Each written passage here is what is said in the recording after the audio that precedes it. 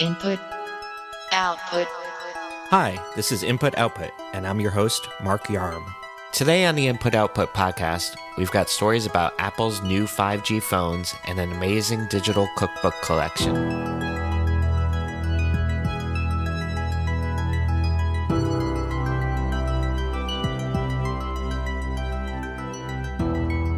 We are very excited about 5G on iPhone, and we are going to introduce 5G across our entire lineup of new iPhone models today. Introducing iPhone 12.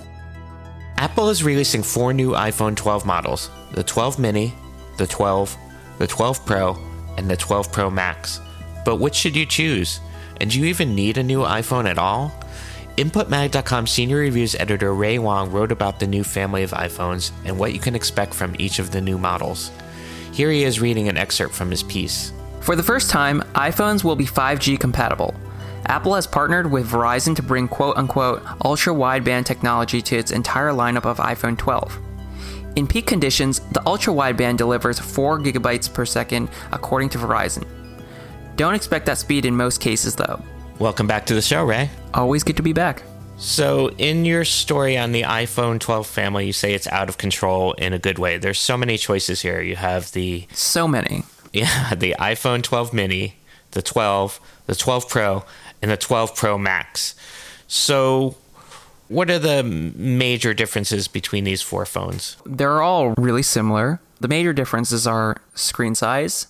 At the smallest end, you've got the iPhone 12 mini that has a 5.4-inch display. Then you've got the iPhone 12, which has a 6.1-inch display. And then you have the iPhone 12 Pro that also has a 6.1-inch display. And then you've got the biggest iPhone ever that has a 6.7-inch display. So display size is the most noticeable difference. And then you really got cameras and battery life. So it remains to be seen, which one gets the best battery life, but logic suggests the biggest iPhone has the biggest battery, the most room for a bigger battery, so that will probably get the best battery life. And then cameras. So the 2 lower end iPhones, you got the 12 mini and then the 12. They have 2 cameras. They have the main camera, and then they also have an ultra wide camera. And then you've got the 12 Pro and 12 Pro Max. And both of these phones come with triple camera systems with a LiDAR sensor. So they take better low light photography, have better zoom range, and also night mode in portrait mode. And I guess if you really, really want a 4th differentiator, materials. They're all glass and metal sandwiches, but the 12 mini and 12 are made out of aluminum, and the 12 Pro and 12 Pro Max are made out of stainless steel. You haven't gotten to play around with these phones yet, but just looking at them and their specs and what you know about them, how do they compare to the iPhone 11s? Well, as always, there's a faster chip inside. This time, all the 12s come with the A14 Bionic chip. Apple's claiming 50% faster CPU, 50% a faster GPU. So you're getting a lot more performance, and that's going to translate when it comes to, video editing, gaming, and just overall snappiness. A lot of the stuff that Apple is introducing on the iPhone 12 lineup, the new camera capabilities, the Dolby Vision recording, that stuff is going to be taking advantage of the faster chip. And, the cameras themselves, especially the 12 Pro and 12 Pro Max, they have that extra LiDAR sensor, so it's going to be really improved for augmented reality applications as well as night and low light photography. So really cameras and the processing power. And the third one is 5G. So 5G right now is not quite built out in the US at least. And so you're going to get very limited use out of 5G, especially the faster ultra wideband or millimeter wave 5G technology. Carriers are lighting up the cell towers for 5G in more cities this year and next year and the year after. So it's not quite a, mature technology yet, but Apple's going to sell a ton of new iPhones, and that's going to force carriers to really accelerate the rollout of 5G. So definitely would not recommend buying a new iPhone for 5G alone, but if you want a better camera, you want better performance, and maybe even a bigger screen, because the 12 and the 12 Pro have 6.1-inch displays versus the previous 11 Pro, which only had a 5.8-inch display, then that's the way to go.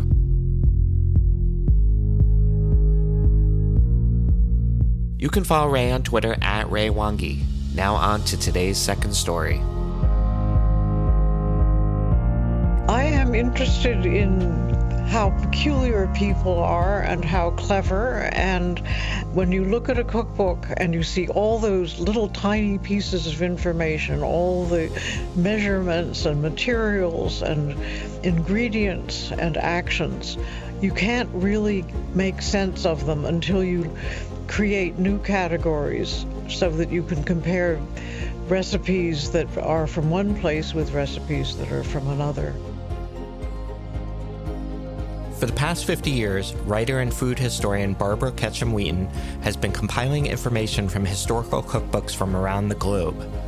That research is now available in the form of a beautiful, old-school style database called The Sifter. InputMag.com news writer Maureen Casana wrote about the site.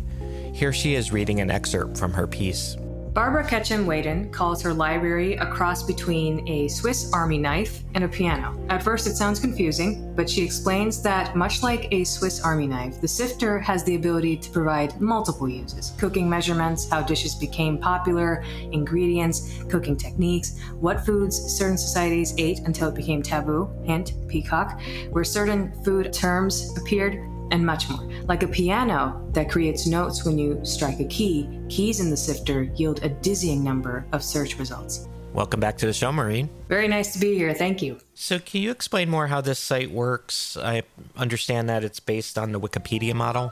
It is a kind of domestic Wikipedia, if you will. Barbara Ketchum-Wheaton, for the past 50 years, has been meticulously compiling information through historical cookbooks from Europe, North America, and beyond, and it's a lot. There's like ingredients, illustrations, backgrounds. Sometimes it's very literary and lyrical, and it's just talking about people's food and drink. It's gorgeous.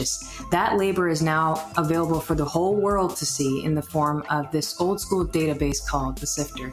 Basically, it's a database of over 5,000 historical cookbooks from Harvard's library, and it, in cold numbers, if we're talking about it, has a whopping 130,000 individual items. So I love it. I'm crazy about it. What is it that you love most about it? It combines two of my main interests in life, domestic housekeeping and data science. It's just absolutely gorgeous. It will make anyone who enjoys cooking and cleaning very happy because this woman put so much labor into it. She took the help of her children.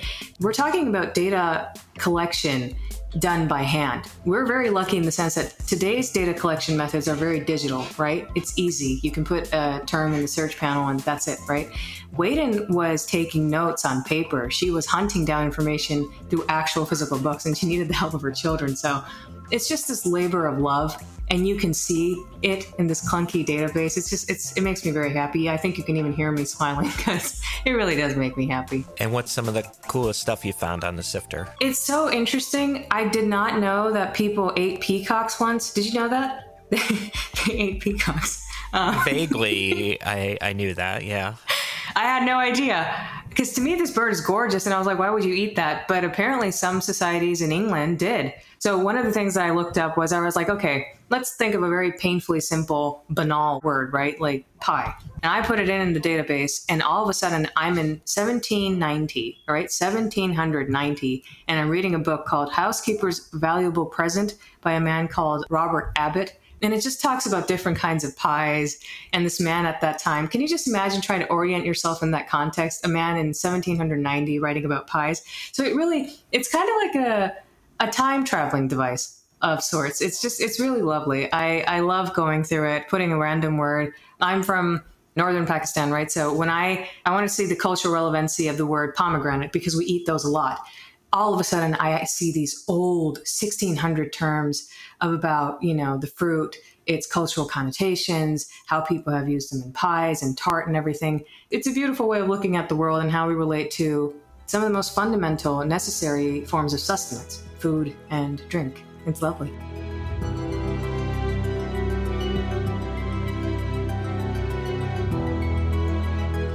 You can follow Maureen on Twitter at Maureen Casana, and I am at Mark Yarm. For more news from the world of technology and culture, visit InputMag.com. You can click on the links in the show notes for the stories we discussed today. New episodes of Input Output are released 3 times a week. If you enjoyed what you heard, please give us a rating and review on iTunes. You can find Input Output on your smart speaker or whichever podcast app you use. Thanks for listening.